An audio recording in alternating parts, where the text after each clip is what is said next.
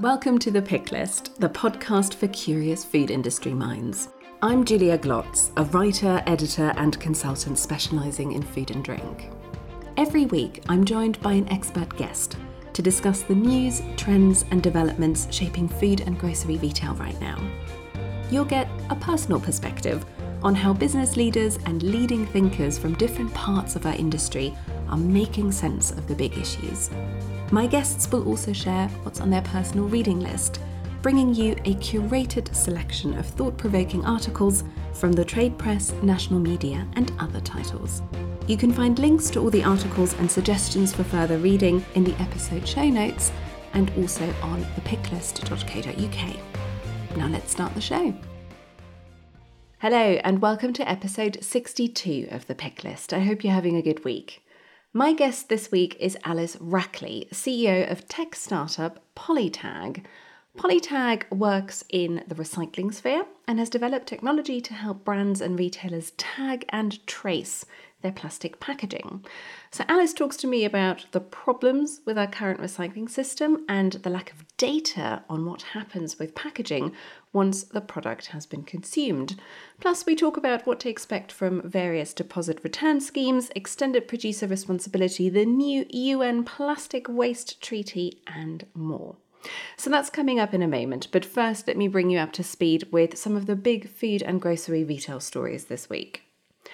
M&S CEO Steve Rowe is stepping down after 6 years in the role, with Stuart Machin to take over and Katie Bickerstaff to become co-CEO. Rowe will officially step down on the 25th of May. More global food and drink brands have pulled out of Russia in protest over its attack on Ukraine. Coca-Cola, McDonald's, Starbucks, Pepsi, Heineken and Lindt are among those that are suspending sales and/or operations in Russia. Irish beef and dairy farmers are being urged to start growing crops amid fears over grain shortages and soaring food prices as a result of the war in Ukraine. Separately, Ronald Kurz, CEO of poultry supplier Two Sisters Food Group, warned food inflation could far exceed predictions if the conflict wasn't resolved quickly. Greggs also issued a warning on inflation this week. The chain said growing inflationary pressures would make products such as sausage rolls more expensive this year and curtail profits. Before the Ukraine conflict, it had expected price inflation of around 5%, but now it's looking more like 6 to 7%. Unilever has committed to more transparent reporting on the health and nutrition of its products following a campaign by shareholder pressure group Share Action. It will now publish an annual report on the performance of its global product portfolio against various government nutrient profile models, as well as its own nutrition standard. The first report will come out in October. Asda has revealed plans to add a further 100 in-store specialist greengrocers to its stores as part of efforts to revamp its fresh offer. As of next month, 250 Asda stores will have dedicated greengrocers working in them. Waitrose and Aldi have announced they will no longer sell disposable barbecues because of their impact on wildlife and natural habitats. Estimates suggest more than 1 million disposable grills end up in landfills in the UK every year. And finally, Morrisons has launched a rental scheme for salad boxes to reduce plastic packaging in its stores. It's trialling the new scheme in 4 stores initially. These are some of the big food and grocery retail stories this week. You can find links to everything I mentioned in the show notes and on thepicklist.co.uk. And now, here's my conversation with Alice Rackley. Alice, welcome to The Pick List. Thank you for being my guest. It's a pleasure. Thanks for having me, Julia. You are CEO of Polytag, which is a provider of track and trace technology for plastic packaging. I'm going to ask you to explain what that means in a second, but big picture, you work with brands and retailers to help them prepare for things like deposit return schemes and extended producer responsibility, and you're generally working towards a circular economy for plastic packaging. You yourself worked in retail for a very long time. You were at M&S for many years, where you worked on projects around consumer tech and apps and digital transformation, among others. Plastic packaging doesn't seem like an obvious next step after that. What made you interested in working in this area and in joining Polytag? That's a good question. Because I definitely did what I call a double pivot when I moved into this role. I moved out of a lifetime of corporate into a startup. So that was one real big shift. And then I also changed sector completely. So I moved from retail, as you said, to the world of recycling, which has been really fascinating. And it's one of those moves where at the time it might not make much sense, but retrospectively you can see why there's a good connection. And what I say to people is that when I was in retail, I was leading teams and I was part of teams that were going through digital transformation. And that was very much the sort of trend for the last 10 years, I suppose, for retailers to get themselves online with a decent customer experience in the digital space. And now I think that we're all facing a new challenge. There's a sustainability transformation on most retailers' agenda, and technology can actually support those ambitions and those strategies. And so, yeah, funnily enough, although they seem like quite different worlds, there is a big, similarity in many respects. Yeah, I think that's super interesting, actually, drawing that comparison between digital transformation and what you called sustainability transformation. And I'm really keen to quiz you on this in a little bit more detail. Can you just, in very simple terms, explain what you do at Polytag and why there is a need for technology like that? Sure. Yeah. I mean, funnily enough, we when we think about describing and tagging and tracing things, and you talk about it for plastics, people are a bit surprised. But actually, people have been tagging and tracing all sorts of products for quite a long time. And if you look at the tobacco industry, on the bottom of every single pack of cigarettes you buy, there is a serialized tag, which helps manufacturers to track it through the supply chain and also to guard against fraud or counterfeiting, etc. And the same thing happens with prescription medicine, because there is a requirement to know serialized details about where all the drugs are and how they're transitioning through the supply chain. So in certain categories where it's important for manufacturers to know where their products are and what's happening to them, it's not actually that unusual to tag and trace items through the supply chain. And with this sustainability transformation we were just talking about, it's becoming apparent, I think, to some, hopefully more, but some manufacturers and retailers and brands that deal in single-use recyclable packaging, that they really need to know a bit more about what's happening to this stuff as it's moving through the supply chain. And so there is growing interest in, wanting to capture data that tells them how their packaging is transitioning through the supply chain, and then armed with that data to be able to respond to not only consumer pressure about, is this getting recycled, is this recyclable, but also increasingly responding to growing government legislation in this space. So yeah, that's why you would be interested in tagging and tracing products, to, I guess, to know what happens to it once it's hit the bin, because nobody knows at the moment once you've rinsed your yogurt pot out. What happens next? Yeah. And so how does it work from a sort of a practical point of view then? How is the tag added to the packaging, and at what points can you then track it through the supply chain? That's a good question. So Polytag is actually two different tagging systems that work together, and they are driven off a central platform. So it's a platform solution. It also leverages as many existing processes as possible so that we can fit in easily with business current operations. And as a consequence, we are using the product barcode number. It's a 13 digit, I think it's called a global trade item number. But yeah, it's commonly referred to as a barcode. And what we do is we transform that barcode number into a black QR code, which we can apply to the product label. And then we also transform it into a UV tag format, which we can spray onto the material, the packaging material itself, or onto the label. And those two tags then have a number of opportunities to be traced through the supply chain. The black QR code can be interacted with by consumers using their mobile device. You can interact with it just using your camera on your smartphone in camera technology to read a QR code, or you can download an app. And every interaction with that QR code is then recorded on our central platform, because the QR codes are serialized. So they're not just a representation of the barcode, but they're a representation of the barcode and a serialized character string. So those retailers and brands that are deploying Polytag technology can have some really amazing granular detail about the packaging and the interactions that they're getting with those items of packaging, because each Polytag, each QR code is unique. And so every instance of interaction with it is captured.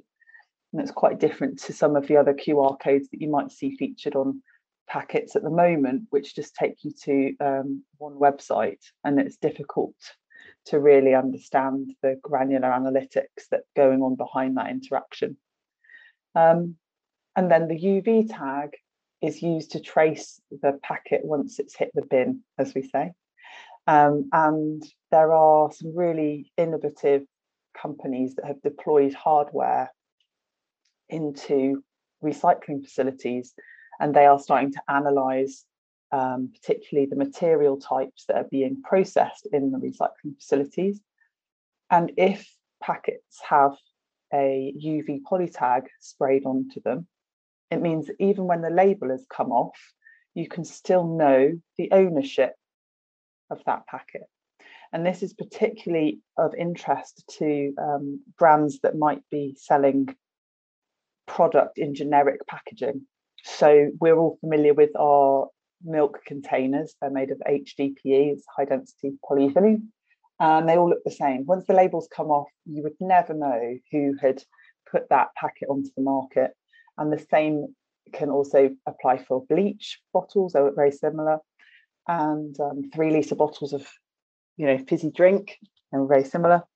And so, yeah, if brands are interested in knowing where in the UK their packets are being processed and recycled, and they want to know if they're even getting recycled at all, then applying a polytag to the material itself can help them to trace it through the material recovery facilities, as we call them. And we already touched a little earlier on extended producer responsibility, where, of course, that sort of sense of what happens with my packaging, if I'm ultimately responsible for it, is a question that is much higher now on people's agendas than it was in the past.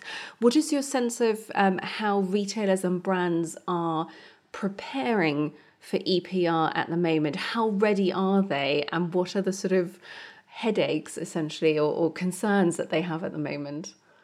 Well, the first concern, which I think most people have got, is that it's been delayed. So the announcement of the extended producer responsibility consultation, which incidentally closed on the 4th of June last year, is still not being released by the government. And there is a lot of concern, I think, that there could be further delays about how the extended producer responsibility is going to be implemented. But the delay aside, I think we're starting from a position of deep inequality when it comes to the way supply chains currently operate and how they have been invested in the past. And as a consequence, what we see when we look at particularly packaging supply chains is that at the beginning of the life cycle of a product, we have incredibly efficient, highly automated, robotic AI factories that have been built and have been implemented to push product out onto the market in the fastest, lowest cost way possible to get the sale. And once it's sold, there has been zero investment for many, many years, very limited investment, I should say, for many, many years, in recovering the packaging and then processing it and recycling it successfully. And I've been fortunate enough to visit quite a number of recycling facilities since I started in this role. And to say that some of them feel Victorian in the way that they have been fitted out and the way they are maintained is not an exaggeration. I mean, I've been staggered at how manual a lot of the processes are. We still have people standing by conveyor belts sorting material out. And then we also have lots and lots of examples of material recovery facilities with kit that's broken or not fit for purpose. And on top of all of that, of course, there is no data, no analytics. And so you talk to them about how are you measuring the volume of material that you're processing? How do you categorize what types of material processing? Do you have any idea of the main brands that you are helping to recycle? There is nothing. So that comparison between the beginning of the supply chain and the end of the supply chain just confirms to me that extended producer responsibility, which would hopefully see far more investment in the latter half of the life cycle, can only be a good thing, and it must happen soon, because we are not in a position where all parts of the supply chain are made equal at the moment. Absolutely. And on that point about sort of sharing insights into what the recycling infrastructure actually looks like, you're quite active on LinkedIn, and you recently had a video that got a lot of traction where you showed, what was happening inside your local recycling centre. And there's a whole story background to that. But what really kind of caught my attention was just how much traction and how many comments you got just from showing what that looks like on the inside. And I remember you saying at the time, there's a sort of sense that there's so much discussion around recycling, so many people writing about recycling and having views on recycling who've never been in an actual recycling centre. Just talk to me a little bit about the reaction you've had to that video and why you think it is so important that people actually see what this stuff looks like on the inside. Yeah, I was quite shocked actually, because I think it's tipped over 25,000 views now, that video on LinkedIn. Yeah, but I think on reflection, maybe I shouldn't be so surprised, because I am, as is the case for most people, up until I took this role, I had no idea what it was like inside a recycling facility. And it's not to say that I wasn't a very conscious consumer, and I absolutely did rinse my yogurt pots out and took care to make sure I was reading the labels about what could and couldn't be recycled. But that was the extent of it. I really didn't give any thought to what happened next. I guess because we only buy things for the contents, right? Just as a byline, like, I've got 2 children and they eat yogurt like it is going out of fashion, and no sooner have I put it in the fridge than there's a pot in the bin. And I actually find that quite a challenge now that I work in this space, because I think, well, I only bought that for the yogurt which has been eaten, and I know I know how that yogurt gets processed, right, without going into too much detail. I have no concern about the product itself and the impact that has on the planet, but the pot, that stays around with us for years if it's not handled correctly. And so, yeah, I suppose, getting back to your question, the amount of interest in the video was precisely the same reason that I find it fascinating going around a recycling centre. Is the combination of the kind of, oh, this is what it's like, the reality, but then also that sort of, I suppose, the next thought, which is, oh my goodness, we have got such a long way to go to actually deliver the experience and the processes and the operation that I think most people think is already happening. But we are such a long way away from it, And you talked about the level of investment that goes into that sort of start of the supply chain, when you try and make the product and get it out to get the sale in as efficient a way as possible, contrasting with what happens at the end of the life cycle. Is your sense that, because there's so much discussion around how poorly set up the recycling infrastructure is in this country and in many other countries, as retailers and as brands, are you expecting to see more of them become active players and investors in that system as opposed to just users of the system? Do they need to invest in that infrastructure in order to have the products be treated and recycled in the way that they are promising their consumers they will? Yes, I think so. Yeah, and it will be a combination of various pieces of legislation and hopefully some kind of shift in the value of these recycled resources. So, on the legislation front, there's, as we've already talked about, extended producer responsibility. There's deposit return schemes on certain in-scope containers. There's the plastic packaging tax, which goes live in 22 days' time, 1st of April. And then we've also got a waste tracking consultation that's live at the moment, closes middle of April. And so I think there is going to be an increasing focus because of legislation on needing to invest in these facilities. And then, as I said, looking ahead, you would hope that people will start to value the recycled material more. So we are seeing already an increase in the price of recycled plastic as a consequence of the plastic packaging tax. And I think that is not just an economic shift for people to make, but also like a psychological shift for people as well, because I never looked at my recycling bin and thought that it had anything of any value in it, but of course it does. And when the council comes and takes away your recycling, they are actually picking up, in some respects, like a revenue opportunity from your curbside or your back door. And that the signs are that the value of those materials in that recycling bin are going to continue to increase. And I think that's a good thing and will drive changes in the sector as well. But at the same time, as you've already mentioned, there are still lots of shifts, lots of changes that need to happen. And it does bring us to the first article you've picked, which is from letsrecycle.com.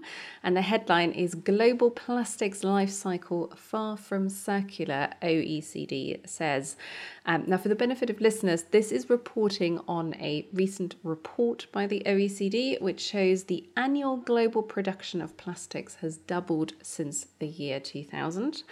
And the OECD says we need to see far more radical solutions, including technology solutions, but also more radical policies, as well as better international cooperation to make the plastics value chain more circular. Alice, I think people listening to this might say, hang on, but there's been loads happening on plastic. Maybe not back in 2000, but the last few years we've had Blue Planet 2, David Attenborough. We're all much more aware of plastic waste, all these commitments and pledges that I see from brands and retailers. Surely things can't be as bad as this report makes it out to be.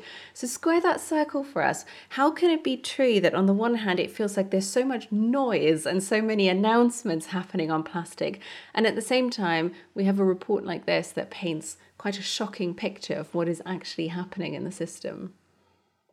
Yeah, so I'll just use one example. I'm going to talk about Coca-Cola, not because I have anything against them, but they are one of the largest producers of single-use plastic globally. And just to put it into context, they produce 3 million tons of plastic every year, which is the equivalent of dispatching from their factories 200,000 bottles a minute. Okay? And of those 200,000 bottles a minute, an increasing majority of them are now labelled as recyclable and made from recycled material. But if you asked anybody at Coca-Cola HQ, do you know if any of those bottles are actually getting recycled, they would not know the answer. And so, the article is a little bit despairing, but it is indicative of the fact that there is still not enough data for even the largest corporations to be able to say with confidence that our recyclable bottles are actually getting recycled. And this is, as you say, this is true not just of Coca-Cola. It's true. No. It's true of everyone, Everybody. Essentially. And just to peel away another layer there, Coca-Cola saying that their bottles are made from 100% recycled material, it doesn't mean that they're made from recycled Coca-Cola bottles. When we talk about circularity, the utopia is that a Coke bottle gets recycled and made back into a Coke bottle. Okay. But it's not the case. They're just buying a lot of recycled material because they can, and arguably therefore depriving some other brands, smaller brands probably, from being able to buy any recycled PET. And so there's some really interesting market dynamics going on within the recycled material space. And so I think it's also just interesting to think about, what does good recycling look like? What is true circularity? There's grades of success, I suppose, in this space. And what would you say meets the definition of good recyclability or circularity? Well, the reason, one of the many reasons I really love what we're doing at Polytag is that the solution with a tag that's linked to your barcode on the packaging means that, in theory, and we are proving it with trials in practice, a company could tag their bottles and have them identified in a recycling facility and then robotically picked off the conveyor belt, so that they end up with what we would call very pure feedstock. I'm getting to learn these bits of terminology as I go. I say feedstock is the recycled recovered material that can then be sent for onward reprocessing into new bottles. So it's absolutely the case that technology is developing and is becoming available to those brands that are interested in achieving what I would see as true circularity, insofar as they could put a Polytag, a UV Polytag on their packaging, and it could be spotted in a recycling centre and could be removed by a robot, so that they have their own pure feedstock in order to then reprocess and make into new bottles. And when you're working and having conversations with retailers and different brands, are there certain categories that you find are particularly open to having this conversation, or certain categories that are particularly in need of this sort of technology? Well, at the moment, Polytag is focused just on plastic bottles. And the reason that we are developing a solution for that particular category is because of the deposit return scheme legislation. And so, we're talking to a lot of brands and retailers that are looking for solutions to support with that piece of legislation. And Polytag is a really big proponent, supporter of a digital deposit return scheme idea, where we would be able to provide households an alternative to the reverse vending machine model, which is currently being proposed for deposit return schemes.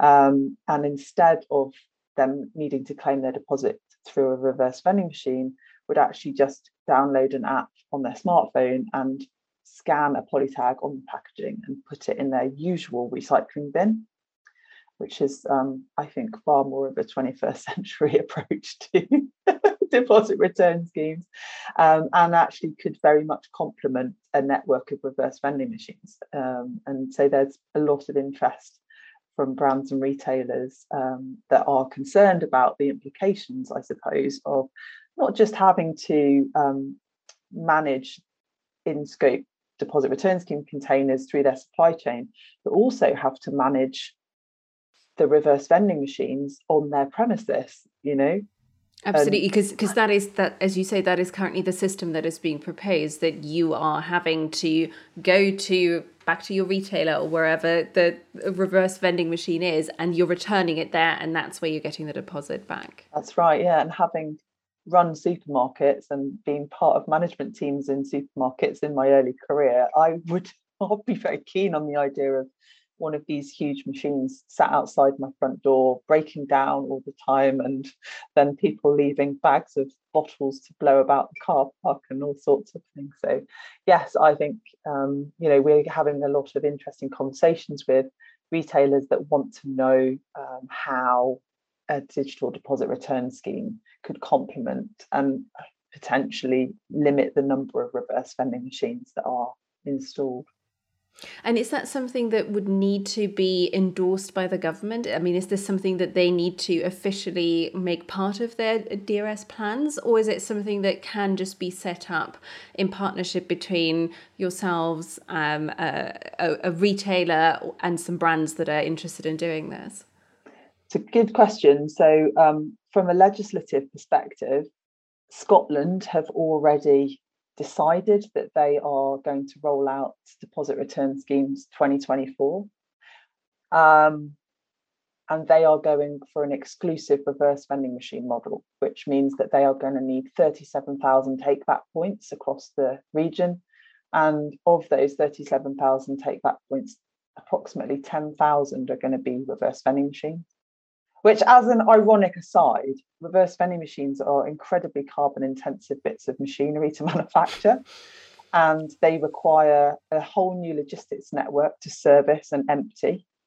And they probably will increase the number of car journeys from households driving with boots full of deposit redeeming bottles back to these machines. And so, when you think about this as an environmental / sustainability play, it just seems a little bit strained, I suppose. And that's another reason why a digital solution that runs alongside it actually does offer genuine environmental benefits. So yeah, we know what Scotland are doing, but we don't know yet what England, Wales and Northern Ireland governments are going to propose. The consultation for deposit return schemes in England, Wales and Northern Ireland closed as well on the 4th of June last year.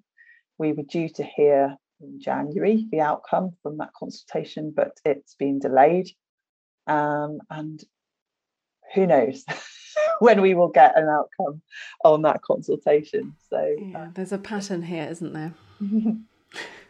But just to build on what you asked about, whether this could be a scheme that potentially was rolled out independent of legislation, absolutely. So the application of a Polytag QR code on a piece of packaging on the label can be used to deliver all sorts of really cool consumer interaction possibilities, including a loyalty scheme app, including an in-house deposit return scheme if retailers and brands felt so inclined. So yeah, we're having some really good conversations with people that are saying, can we wait for the government to introduce their legislation, and should we just get started with something that's delivered separately of legislation? Very interesting. Now, the second article I wanted to talk to you about is one I've picked, and it's from the FT, and the headline says, "World leaders agree to draw up historic treaty on plastic pollution." So I guess we're continuing our conversation about what's happening with plastic at a systemic and at a global level, because this is news that we've taken a major step towards having a global, legally binding treaty to tackle plastic pollution, with more than 200 countries agreeing to negotiate such a treaty. So we don't have the treaty yet. It's going to have to be drawn up, but the hope is that it will be agreed by the end of 2024. Alice, what do you think is the significance of having this kind of global treaty, this global agreement, and what stood out to you from the article? Well, I mean, first of all, it is very significant, and there has been an incredible amount of work done by dedicated people globally to get this over the line, and it is really a commendable achievement. In terms of its significance, though, this is how I have to fight my cynicism that, this is not the first global treaty that is being developed to try and tackle climate change, right? Think about the Paris Climate Agreement for one. And the bottom line is that you can't just turn off the plastic tap, because there are many areas of our modern lives that entirely depend upon plastic, because it is, well, first of all, just in the use of in the healthcare setting, it's sterile, it's clean, it's flexible. Plastic's got some great properties that mean it's unlikely to ever disappear entirely, right? As much as we would love to say, I'm never going to have plastic in my life, if you were admitted to hospital, you'd be pretty pleased that plastic existed, because it would probably save your life. So yeah, we can't just turn off the plastic tap, but yes, absolutely, we should be looking at alternatives. So, there are plant-based alternatives to plastic that are really developing quickly and show lots of promise. We should absolutely be reducing unnecessary plastics. And, it's interesting to see that RAP report as well that came out last week, that said we should be removing plastics from fruit and veg in particular, because they are, in some cases, unnecessary. We should be reducing and reusing where possible. And also, my space, we should be recycling better.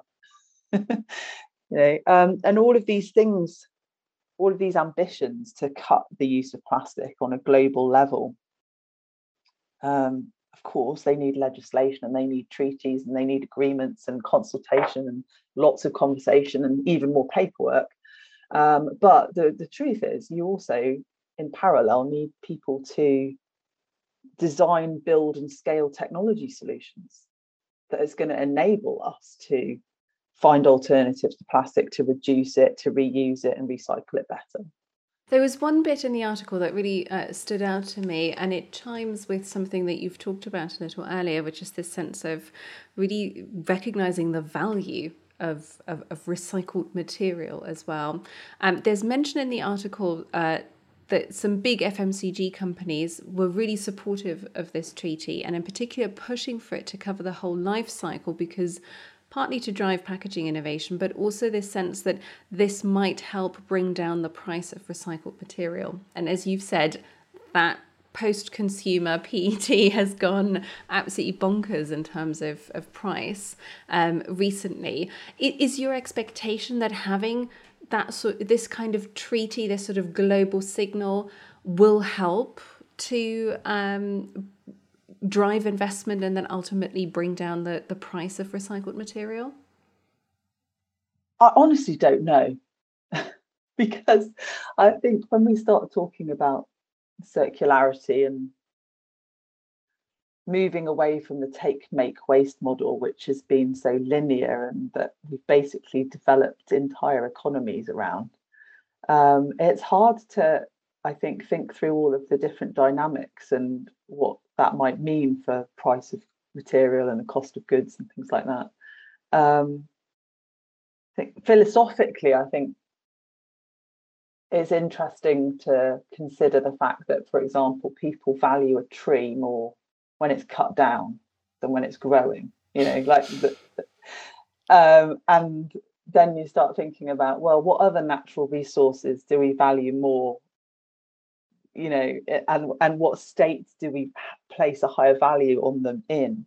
And with plastics, of course, we're just taking oil out of the ground. It's not free, obviously, because there's a cost of producing that, but then it transitions through these various different states and ends up ultimately as hopefully a 3 times recycled, piece of plastic.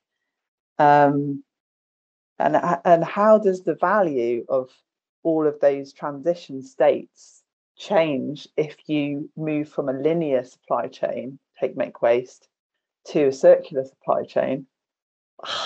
I don't know. It's really interesting to step through it. And I suppose the other thing that's an interesting concept is this idea of ownership of packaging. We've been talking about, well, Coca-Cola, do they want their own Coca-Cola bottles back? Well, that's quite a strange thought, actually, because are we saying that Coca-Cola have now always owned the packaging and they only sold you the product? So, Because but at the packaging a moment, service kind of, yeah, yeah. at the moment, packaging is a sunk cost. And the way that we account in business world for the cost of packaging, it's just written off, right? But now we're saying, hold on, circularity is the model. Is there now like some sort of secondary value of the packaging? And if there is a secondary value or a residual value in that packaging, who should have that value? Mm. And I'm not sure. I don't know how it's going to work out, but it's really interesting, like how we value raw materials, how we value the raw materials as they get processed in different stages of their life cycle. Have we appropriately valued these things, and then who benefits from the value, particularly when it's in the bin? where most people, once it's in the bin, most people say it's worth nothing. Well, now we're saying, hold on a minute, Yeah. it is worth something, and okay, well then whose is it? I'm going to change tack a little bit because your final article is really interesting. It's from the Drum, and the headline is, Will Coinbase's Super Bowl ad really change the landscape of TV QR codes? And I really like that you picked this article because when I saw that you'd sent it through, my reaction was, what's she talking about? Why is she talking about QR codes and Coinbase when we're having a conversation about recycling and packaging? But there is a connection there. Just very briefly for listeners, so Coinbase is a cryptocurrency trading platform. That doesn't matter for the sake of argument here, but it ran a really successful high-profile ad during the Super Bowl that basically showed nothing but a bouncing QR code, and it got a massive reaction, broke the internet, according to the Drum article. And the idea behind the ad is that people don't really pay attention to TV advertising the way they used to. They're on their smartphones. The minute the ad break comes on, they're on their phones.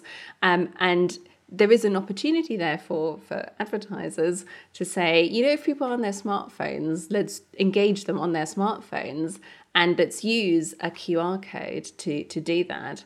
And the interesting point about the sort of next generation of QR codes that's coming at market is that they're not just that single, quite basic QR code that you talked about a little bit earlier that just takes you to one side, but there are opportunities to do lots of smart things with QR codes now, personalize them, customize them to the individual. So it was a very unexpected article pick, but super interesting. But tell me why this headline grabbed your attention and what you made of it. Hi. Yeah, no, thanks. I thought, first of all, the fascinating thing from my perspective is that the QR codes finally come of age. They've been around for... It's taken a while. Yeah. I mean, when I first started working in retail technology, it was, I don't know, about 2010, 2011. And we used to sort of joke about the QR code, like, who would ever scan a QR code? Like, first of all, you have to download an app or a QR code reader, and then you've got to make sure you've got decent Wi-Fi signal. And we forget how much mobile technology has developed in the last 10 years. It's exceptional. And at the same time, barcoding technology has really evolved as well. And so, yeah, I thought it was fascinating just from the perspective of what was written off, I suppose, as a sort of technology that's never going to take off. It's now come of age, and it's it was a really successful ad that Coinbase ran. But from my perspective, with Polytag, we are really harnessing the power of barcoding technology and QR codes in particular, and we're able to do some really quite cool things with logic and the way that you can redirect people to different web addresses using resolver technology, which is a type of technology that sits behind a QR code. And you can really, as a brand, as a retailer, do so much more with a QR code. In our case, so much more with a Polytag. If you put it on your packaging, it doesn't just have to be to enable the circular economy and that supply chain process to work well, but it is basically now a new channel for you to engage consumers through. One pandemic later, everybody knows what to do with the QR code.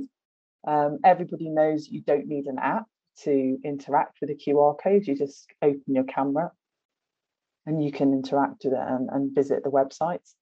And then, from the sort of technology angle, there is some really, really interesting things that you can do in terms of changing the website that the QR code directs you to, delivering geo-specific content depending on where the QR code is scanned. And so that's really, the power of a Polytag to help us all recycle more.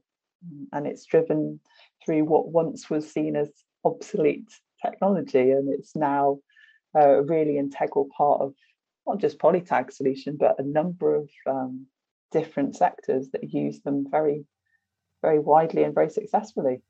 And I think you've already answered my next question, which is, what was it that really changed this? Was it the pandemic that and just getting people into that habit of checking in to venues for tracking and tracing that really turned fortunes around for the QR code? I think that's had a massive impact in people's sort of propensity to engage with QR codes, because it's just become second nature to many of us with the pandemic.